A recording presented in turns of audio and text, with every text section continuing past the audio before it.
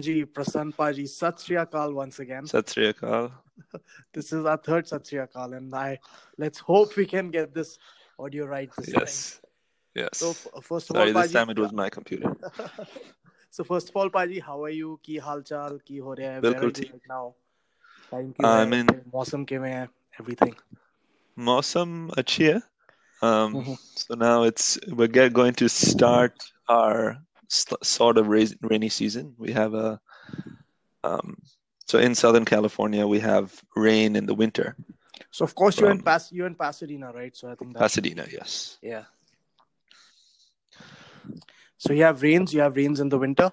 We have rains in the winter, roughly from December to April-ish, and not a lot of rain. So it's maybe 1 inch a week through this period if we're lucky. Yeah, even we tend to have this winter monsoon, which makes things really bad. So how cold is it? What is the temperature? Temperature is not too cold. I think it's like now it's maybe 5-6 degrees centigrade, but then that is very cold. I mean, no, but that's only in the from our early morning, right? perspective, yeah. This is so it's 6 a.m. now. Mm-hmm. Later in the day, it'll probably get to 15-20 degrees even in the winter. So it's not really bad. You know, it's really cold here as well. But जब भी मैं सोचना कि ठंड लग रही है, my mind immediately goes to everyone who's camping out there. Yes, how of course. difficult it must be for them because it is really, really cold. And even when you sit inside, कमरे दे अंदर भी बैठ के नहीं ठंड लगती है. And those guys are just exposed to all the elements, and you know, I think people should understand how stressful it is for them. Yes, right? Yes. बिल्कुल.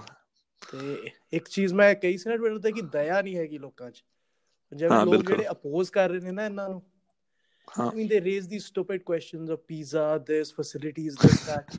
Do people even realize how difficult it is and what they are doing out there? Right, exactly. Bilkul. I mean, this is so absurd.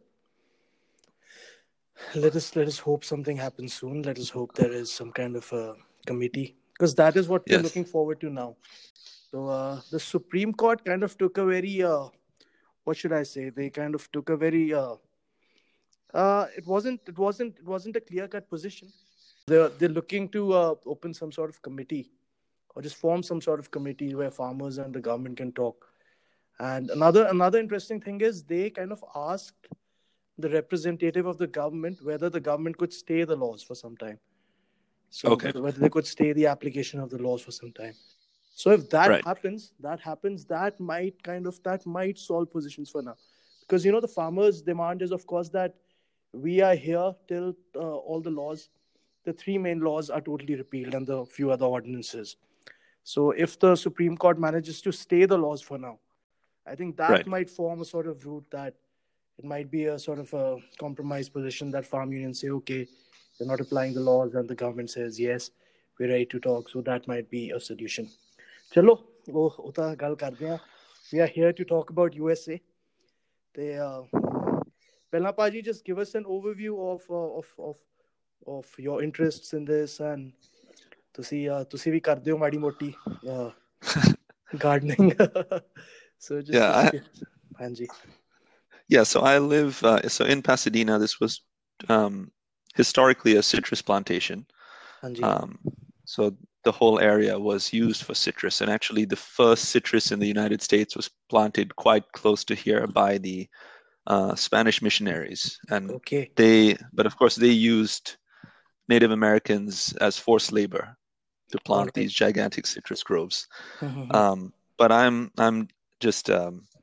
actually a software engineer by trade, but I have a little bit of cultivated land outside my house, and it's not a very big plot, so it's 1/10 of an acre for my whole house. So I do a little gardening, mostly vegetables. You do gardening, sabjiyan, and some fruits, citrus, mostly citrus, and I have put in some nectarines and so on. So we'll see how they do. So is citrus native? Is it native to the region? No, citrus is from China, right? China and South Asia as well. So I think limes are close to India, maybe, and oranges from somewhere in China. as far as I know. But it turns out that citrus grows well here. Actually, citrus could not grow in California without significant irrigation. So I mentioned we have winter rain, but what I didn't mention is we have no summer rain, literally no summer rain. All right. So we have 6 to 7 months of a dry period. That's a very strange concept for us. Yeah. It's a very strange concept. And so a lot of the times, I look at gardening videos if they're posted by in India, these plants are, your plants are growing at 10 times the rate that they'll grow here in the summer. Because it's hot, dry, and then the wind is also very hot and dry. So there's an offshore wind that blows occasionally, and it's super hot and dry. And so if the plants are not irrigated, they can dry out in like one day. 1 or 2 days, the plants can completely dry out. So do you also do a lot of, do you have greenhouses? Do you grow plants in a controlled environment as well? I don't. There are greenhouses around here, further north generally, because we have pretty warm summers. So we generally can grow most of our things without greenhouses. So the further north you go in the United States, the colder it gets, and the more likely you are to need greenhouses. Because talking about how different environments affect growth, right? So one of our neighbors here, he has a greenhouse, and he used that for growing tomatoes, right? Right. You're talking about 10 times growth here. So of course, in a greenhouse, when you can control moisture and temperature, his plants were growing at say 10 times of here. So so they were growing they became really these giant tomato plants, which just reached all the way to the roof, and they had these huge tomatoes. Yeah. I mean, that's interesting. Yeah. So people do use. Go ahead. Hanji, Paji. No, I was saying people do use greenhouses here too, mostly for season extension. So you can grow tomatoes in the summer quite easily without greenhouses. But then if you want to grow them through the winter, they use greenhouses. I think this is important because now, see, we're talking about Punjab, we're talking about these bills, we're talking about so many things. But एक चीज तो clear है कि कोई ना कोई transition तो आपको सानू करनी पैनी है. In Punjab the agriculture which I think horticulture, growing fruits, growing vegetables, and growing vegetables in these sort of controlled environments, I think these are the kind of technologies and the kind of things that we will have to begin learning here. Right. And I think that is something that people who are sitting outside, like a lot of NRIs, they ask, a lot of our diaspora people, they ask how they can help things here. So just kind of bringing these technologies, hydroponics, and all these ideas, bringing them to India, and just doing some kind of controlled farming to grow these more high value crops. I think that is something we can do. So, Hanji. Yeah, so on those lines, like I do know that the bell peppers we get at the grocery store here come from Canada, actually, and they are grown by I think it's a Punjabi-owned farm, and they're growing them in BC, which is cold compared to here, pretty cold in a greenhouse. So along those lines, I think there's probably a lot of people who know how to. So how does it come here? Does it come by ship or by on trucks? I think it's mostly rail, but I'm not sure. Okay, rail. But it is quite far, right? The distance is quite a lot. It is quite far, yeah. Yeah. So that would be about close to 1,500 or maybe more than that kilometers. Yes, and it's very weird because I would not expect to find Canadian bell peppers in a supermarket when we are so close to Mexico and we can grow them natively here. But in the winter, typically, it's the Canadian ones because they're a controlled environment. Canada is very interesting in terms of agriculture. There's so much to talk about. But we're talking about America now. And of course, you mentioned that citrus was brought there from China. So I think this is the most interesting thing about agriculture in USA. Because this entire idea of the Columbian exchange, right? So a lot of crops that have come to America have come from outside. And a lot of American crops have reached us after the 15th century. So I think that is the most interesting thing. The pattern of agriculture is this very colonial pattern where colonies, in the truest sense, we call colonialism Bastiwad in Punjabi, right? So these actual bastis were made, these actual villages were made. Yeah. Europeans came there, they brought their crops and they brought their animals and they brought their way of life there, right? So I think that is the most interesting thing. So would you like to give us a little bit of context there? Sure. So you mentioned that, yeah, the cropping patterns have changed significantly in the United States since the arrival of Europeans, right? So the basic vegetables that we would recognize as indigenous American vegetables, indigenous to the United States as opposed to South America, um, are basically corn, beans, and squash, right? These are the main crops that you can grow here, especially on the East Coast.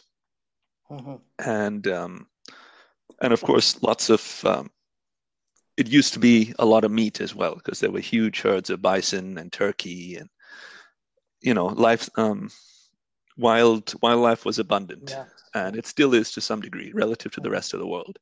Wildlife is really abundant here. Mhm. Just animals in these wide open spaces, right?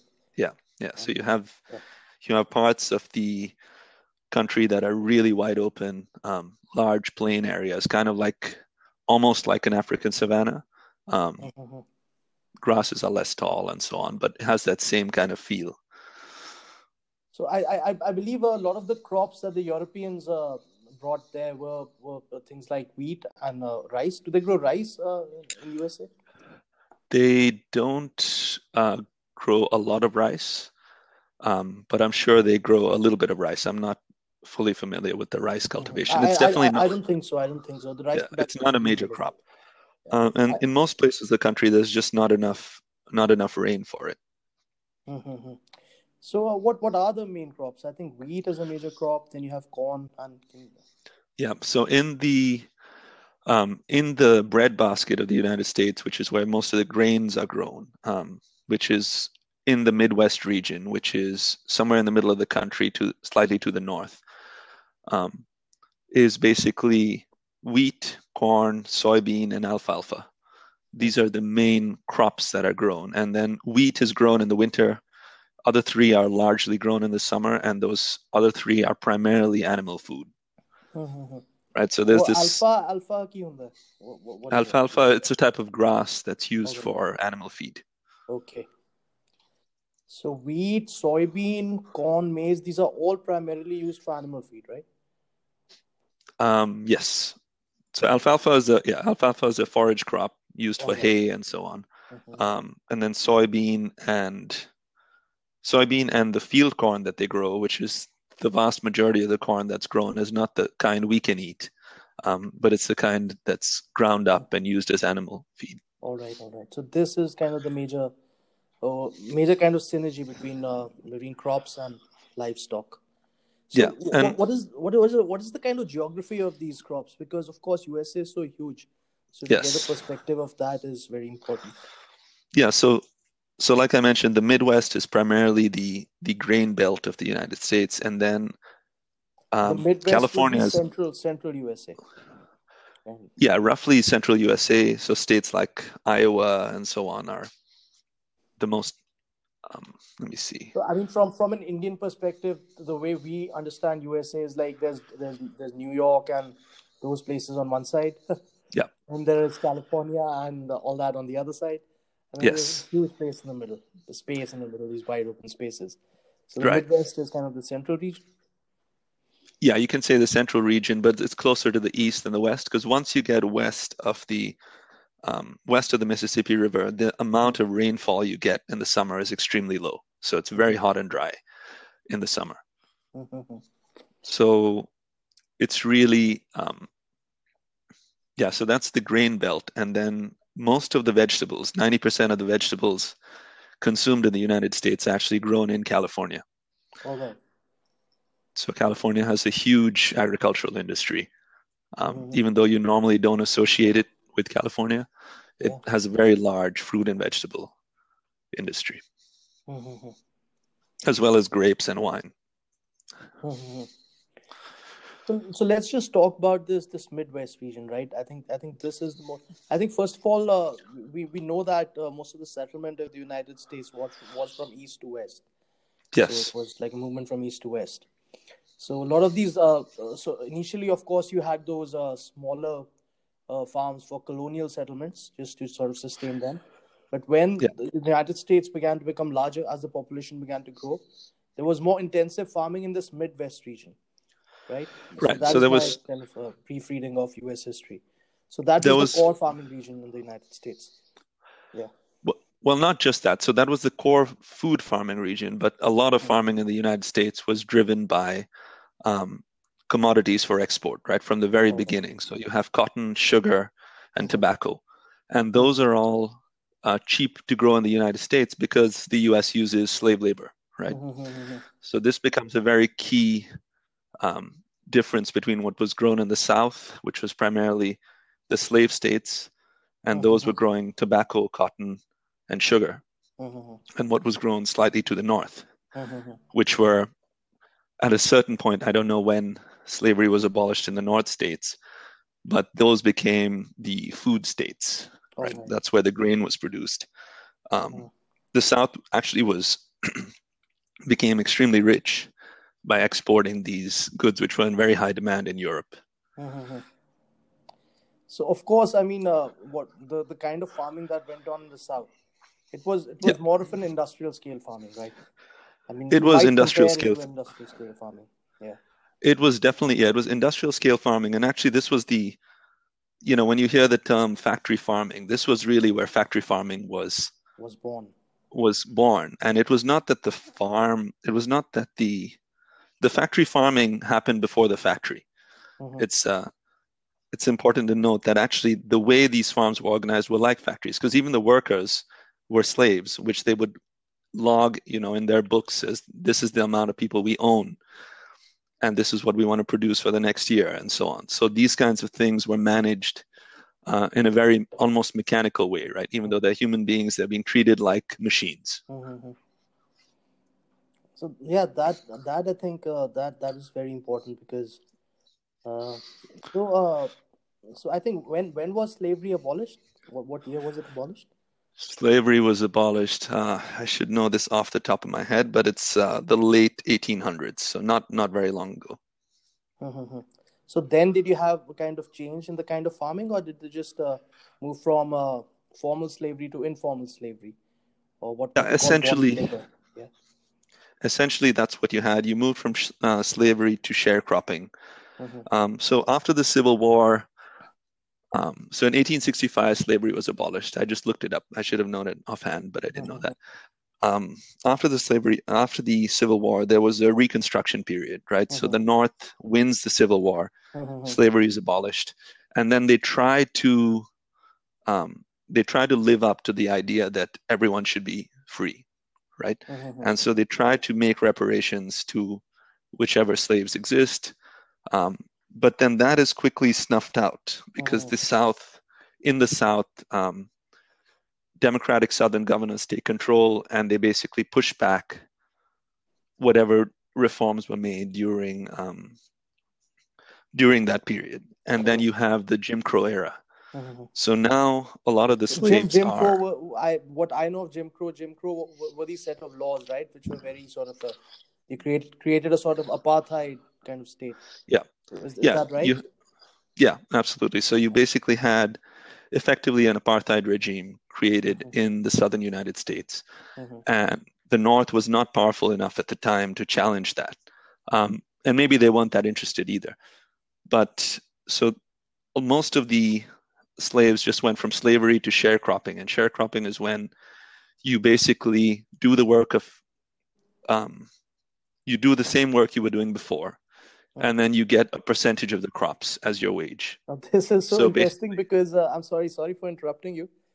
yeah, This term sharecropping, because this also occurs. This is in our laws.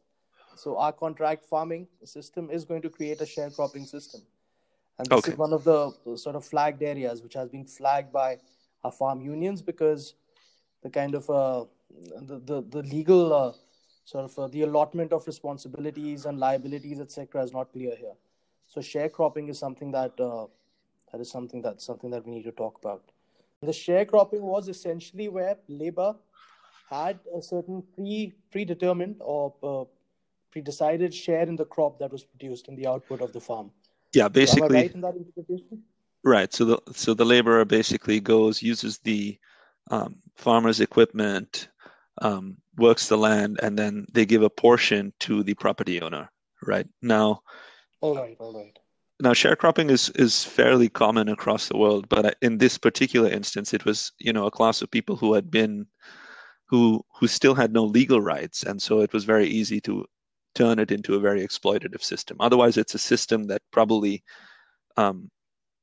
like it might be something that could work in theory, right? And I think the UN and various other groups have even encouraged it in certain cases, because it reduces the risk as opposed to tenant farming, where the farmer has to rent the land, where all the risk is on the farmer. In this case, the farmer is using the equipment, doesn't typically have to go into debt, and then works using the property owner's equipment, and then gets a portion for his labor. But because the system had restricted legal rights to such a degree, basically the property owners could just bully the farmers into giving up most of what they owed them. So I think what I get from this is it is very important to have a good legal regime around this sharecropping system. Yeah. Unless you have that rights-based legal regime, the sharecropping system can become very exploitative, and it does. Right. And it did in the United States. Yeah. So let's just fast forward a little bit. So of course now we're moving into the 20th century, and moving into the 20th century, there was an expansion of the United States economy. Right. Of everything, there was industrialization began to kick in. There were more farms, there were more farmed areas, more irrigated areas. And one big sort of change happened around the Great Depression.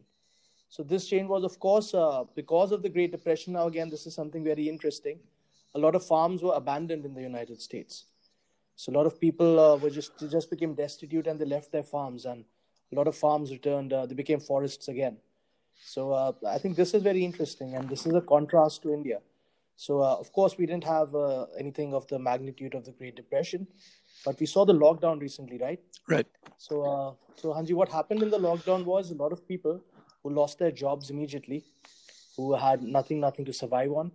They returned to their villages, and they used whatever little farms or little holdings that they had to sort of subsist and survive. So I think that is a sort of contrast in the United States. Because of destitution, they were forced to move away from their farms. And in India, in situations of stress or destitution, people move to their farms. Right. And I think that is because of the marketization of agriculture in the United States. And I think that is something that is important. So yeah. Would you like to just add something here? No, I'm not super familiar with the Great Depression portion. Yeah. So yeah, I was doing a little reading on this, and this is something that caught my attention, because it's very different from India. Because in India, of course, we have this very socialized farming. So it's socialized in a sense, and it has a lot of safety nets. Right. So that was really interesting. But yeah, so what happened in the wake of the Great Depression? A lot of farms became sort of destitute. A lot of people left farming and moved to cities. So after that, of course, there was a new sort of wave of regeneration of the economy. And then the farms that you had were much larger in size. Yes. So there was probably some consolidation of farms. And as we spoke last time, you mentioned that the average farm size now is quite large in the United States, right? Yeah, the average farm size now is about 450 acres. So, and most of these are family-based farms, right? Yes, so most of the farms are still family farms. As in, I think it's somewhere around 90% are family-owned farms, but the people who work the farms are not necessarily always the property owners, right? So the condition of agricultural labor is not very good.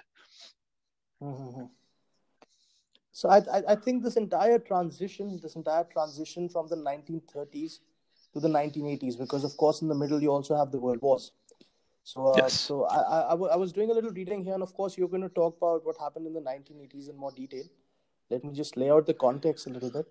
So in the 1930s, of course, we had a lot of people leaving farming, and then we had a consolidation of farms. Then around the World War, there was a massive growth in agriculture again. Of course, because of the role that the United States played in the global economy of the time. And so by the end of the World War, of course, United States was one of the largest producers of everything in the world, right? So then, of course, we move into your territory now, moving into the 1950s and approaching the 1980s. So yeah, you can sort of take it from here. Okay, so yeah, after the World Wars, you basically have the US is the leading producer of pretty much everything in the world. Yeah. And US agriculture has sky high demand, right? So in the 60s and early 70s, it's really the peak of American agriculture because global demand for American wheat and corn is very high.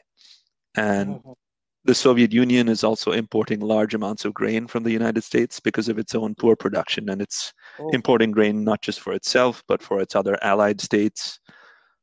I think that's something that a lot of people might not know because we assume that all these exports were just going to developing countries like India. So, right. So yeah.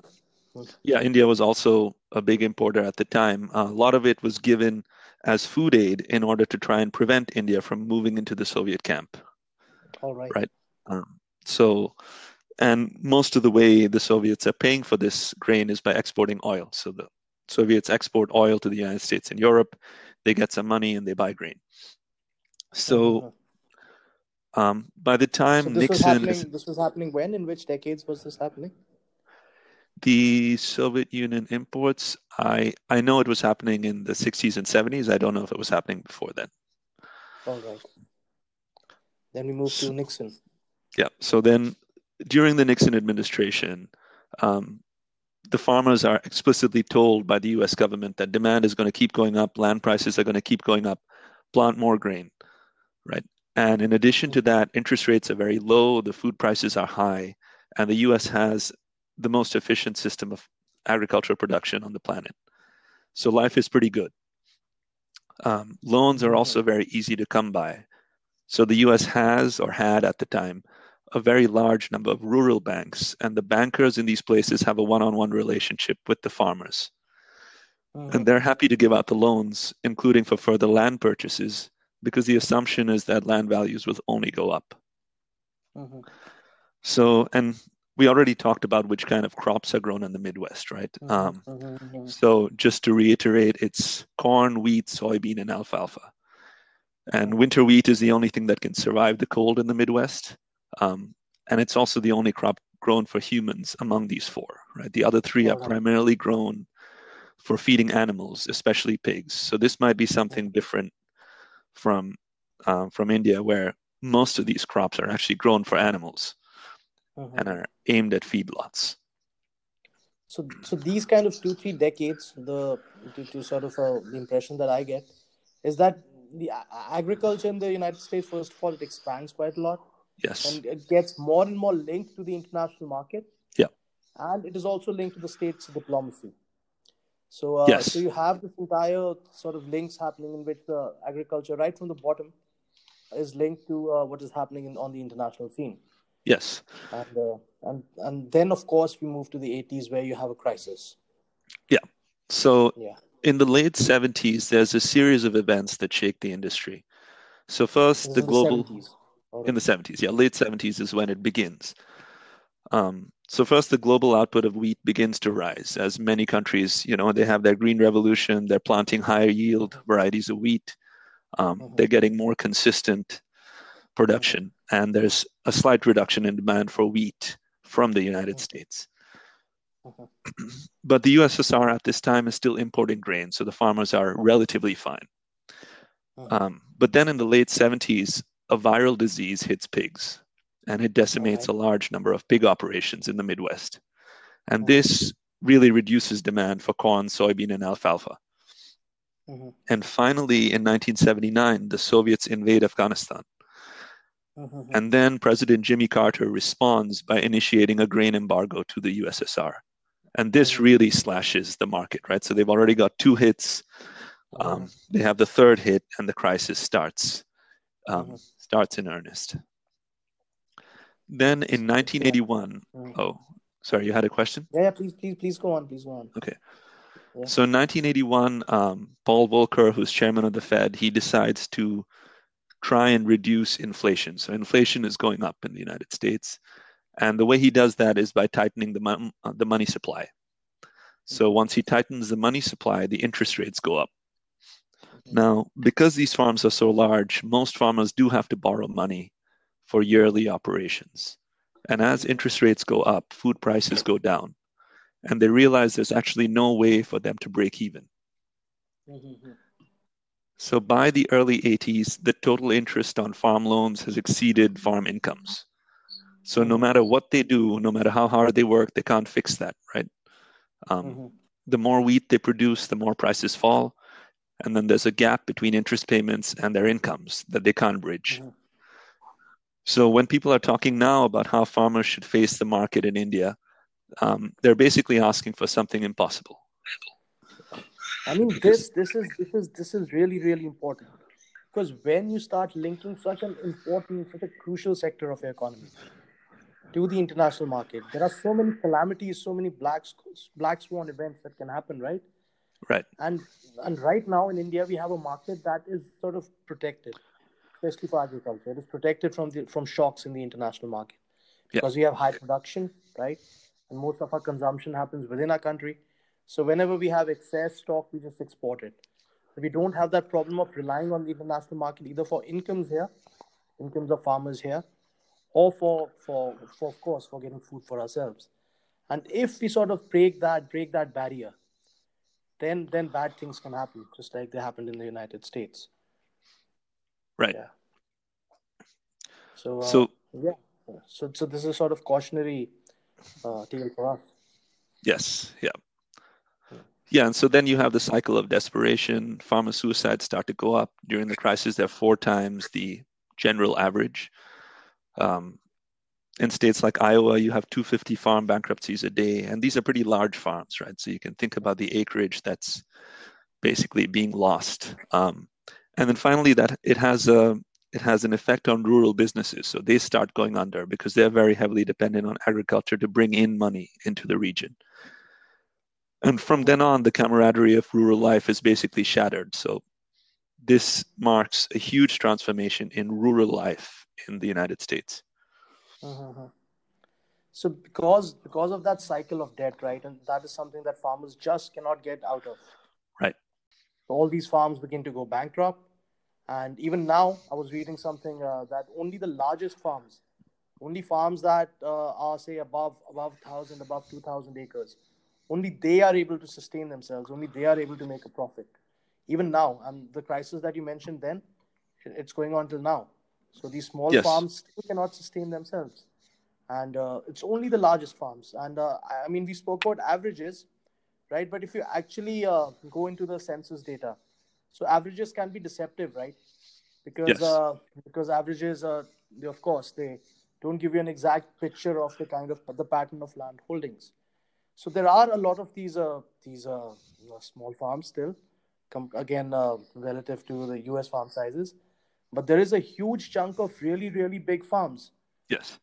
And these are the top 5 or 6% farms, which are really, really big, and they are the only farms which are sort of which are financially secure and able to produce a profit for themselves. So all small farms, all farms below that, are just trapped in the cycle of debt, and they aren't able to get out of it. And I think you also mentioned something really interesting, how this had a sort of cascading effect on just rural life and just all of rural America.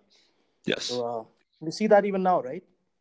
Oh yeah. So I mean, now you really see where rural America, which used to be, it used to produce, some of the world's greatest scientists and engineers and so on. Now, there's a lot of conspiracy theories that float about. People believe the system is biased against them, and so they come up with explanations for the world that don't make any sense. And so a lot of the extreme right-wing populism that you see now stems from this too.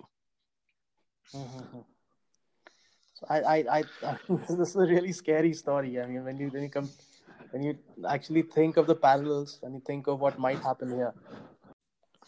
Yes. Yeah, Prasann, I think we should begin closing now.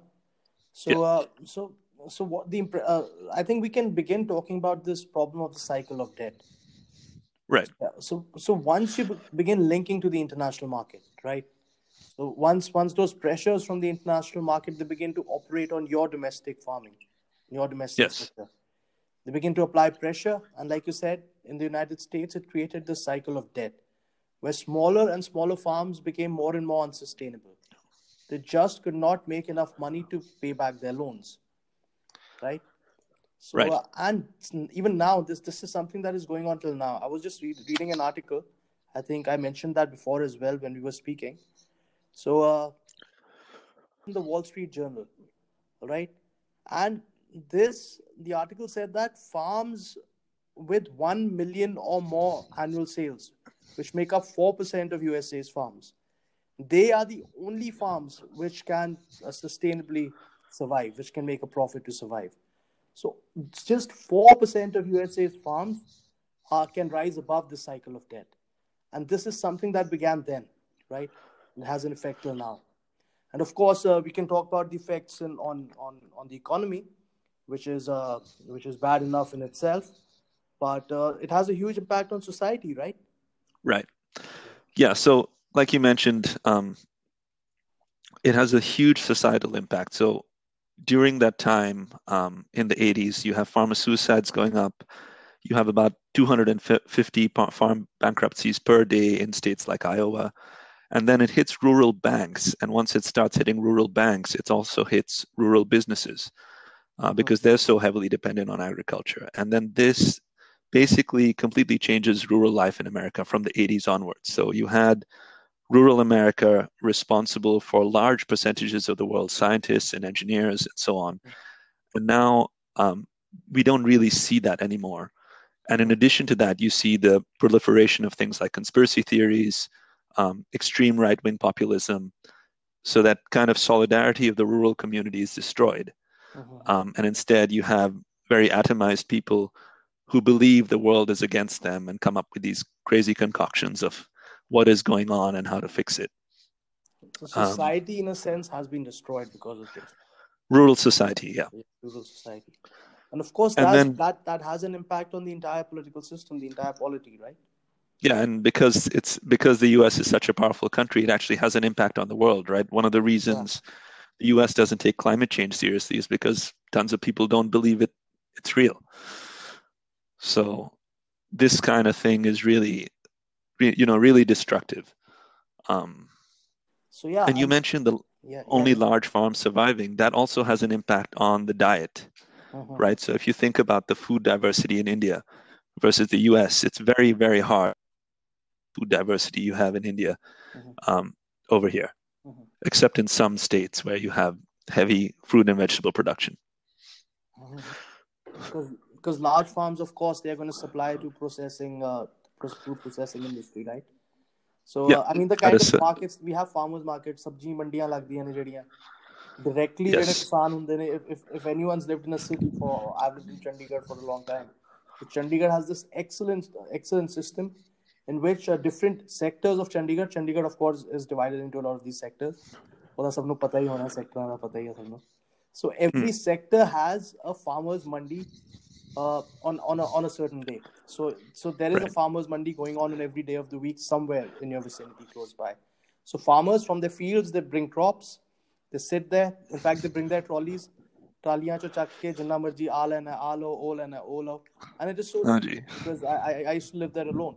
So ਪਹਿਲਾਂ ਤੇ ਆਪਾਂ ਕਦੀ ਮੰਡੀਆਂ ਤੋਂ ਸਮਾਨ ਲਈਦਾ ਨਹੀਂ ਸੀ. We used to go to supermarket. But if you actually go there, you can just take this big chola and you can just fill it up in 500 or 600 rupees, and you can get your entire week's worth of vegetables and assortment of vegetables, everything. Garlic, ਜਿਹੜੀਆਂ ਚੀਜ਼ਾਂ luxury ਮੰਨੀਆਂ ਜਾਂਦੀਆਂ ਨੇ ਕਿਸਮ ਤੋਂ vegetable. हल्दी garlic गुरलिक मिर्चा मुर्चा धनिया तुनिया जो लेना लो 400-500 रुपए ਵਿੱਚ. बिल्कुल. Yeah, and you do have the farmers market movement in some states. So there is a bit of that, but it is really a luxury, as in the prices are significantly higher than the grocery store.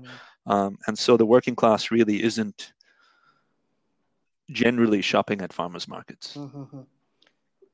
There is this rising back to the farm kind of sentiment in the West, right? There is some of the sentiment. Also, it's driven by the fact that the age of the average farmer is going up significantly. But yes, there is a back to the farm sentiment, and we do see some of that happening now. But it's primarily for higher value crops. because it's just not economically feasible to do it for your standard grains and so on. Yeah, technically speaking, it could be possible. I mean, you could make arrangements that could make that kind of distance closer. Because ਇੱਥੇ ਜਦ ਆਪਾਂ ਪਿੰਡਾਂ ਵਿੱਚ ਰਹਿੰਦੇ ਆ ਤੇ ਸਾਨੂੰ ਪਤਾ ਹੀ ਹੁੰਦਾ ਜਾ ਕੇ ਪਹਿਲਾਂ you buy wheat from someone, take it to a ਚੱਕੀ, get it done, ਆਟਾ ਬਣਵਾ ਲਓ ਤੇ ਘਰ ਲੈ ਜਾਓ. It's just a simple thing, and technically that can happen in cities as well. And when you speak you speak about eliminating the middleman, I mean, a lot of that responsibility lies on consumers to actually go to farmers and just pick up your food directly. So if you can kind of build mechanisms for that, I mean, that would be a good future. And the middlemen provide a very important service too, right? I think Aman and you have discussed this in previous episodes. So. I mean, here the biggest problem again is not so much for larger farmers. Again, the definition of a larger farmer here is very different from there. So a large farmer here would be someone who owns 10 hectares of land. That's just 25 acres. So if you have 25 acres, you're a large farmer. Again, those large farmers have a lot of margin. They can grow more cash crops. They can grow sugarcane. They can grow. In some places, there's also cotton, but cotton prices are really down now. So larger farmers can produce quantities in bulk. Of course, when you do that, you can. But for smaller farmers, these kinds of mechanisms are really important. So these small marginal farmers who grow vegetables have a small field, and they divide that field to grow vegetables and grow a little bit of grain for themselves. So those kind of farmers are the farmers who need real support, and these kind of mechanisms really help there. Yes, and also we can later on we can discuss the political reaction to the crisis, what's going on now, and so on. We can do another follow-up later.